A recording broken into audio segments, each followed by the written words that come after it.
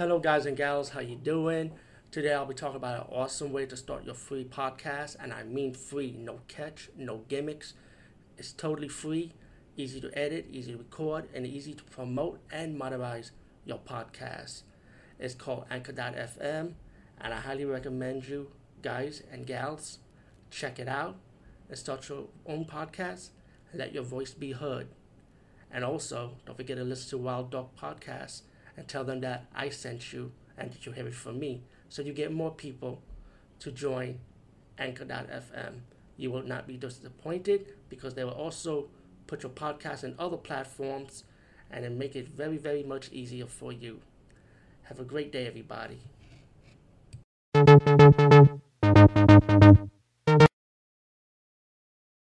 Be Buffer for another movie review, and I'll be reviewing a movie that I rented.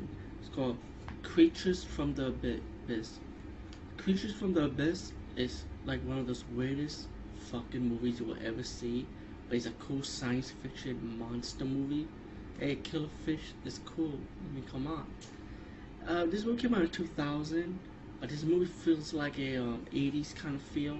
You tell by the camera, and the special effects are very cheesy and very cheap, but they are so cool, man. It's simple. It's about kids lost in the sea, found a cruise ship, and they realize there's no crew. The crew is missing except for one professor they found. And pretty much like throughout the movie, like about I would say 40 minutes, there's just so much talking, but at least it's entertaining talking. And after that, it just gets crazier and weirder. You got killer fish that can actually walk on land. They're carnivorous fish, of course. Killer fish, I mean, come on.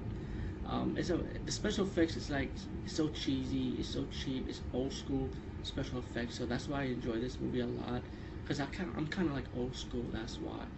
And Creatures from the Abyss. Let me make sure I got it right. You gotta rent it. It's a good movie. I hope you enjoyed the clip before this review. And peace. And I'll be coming back for another.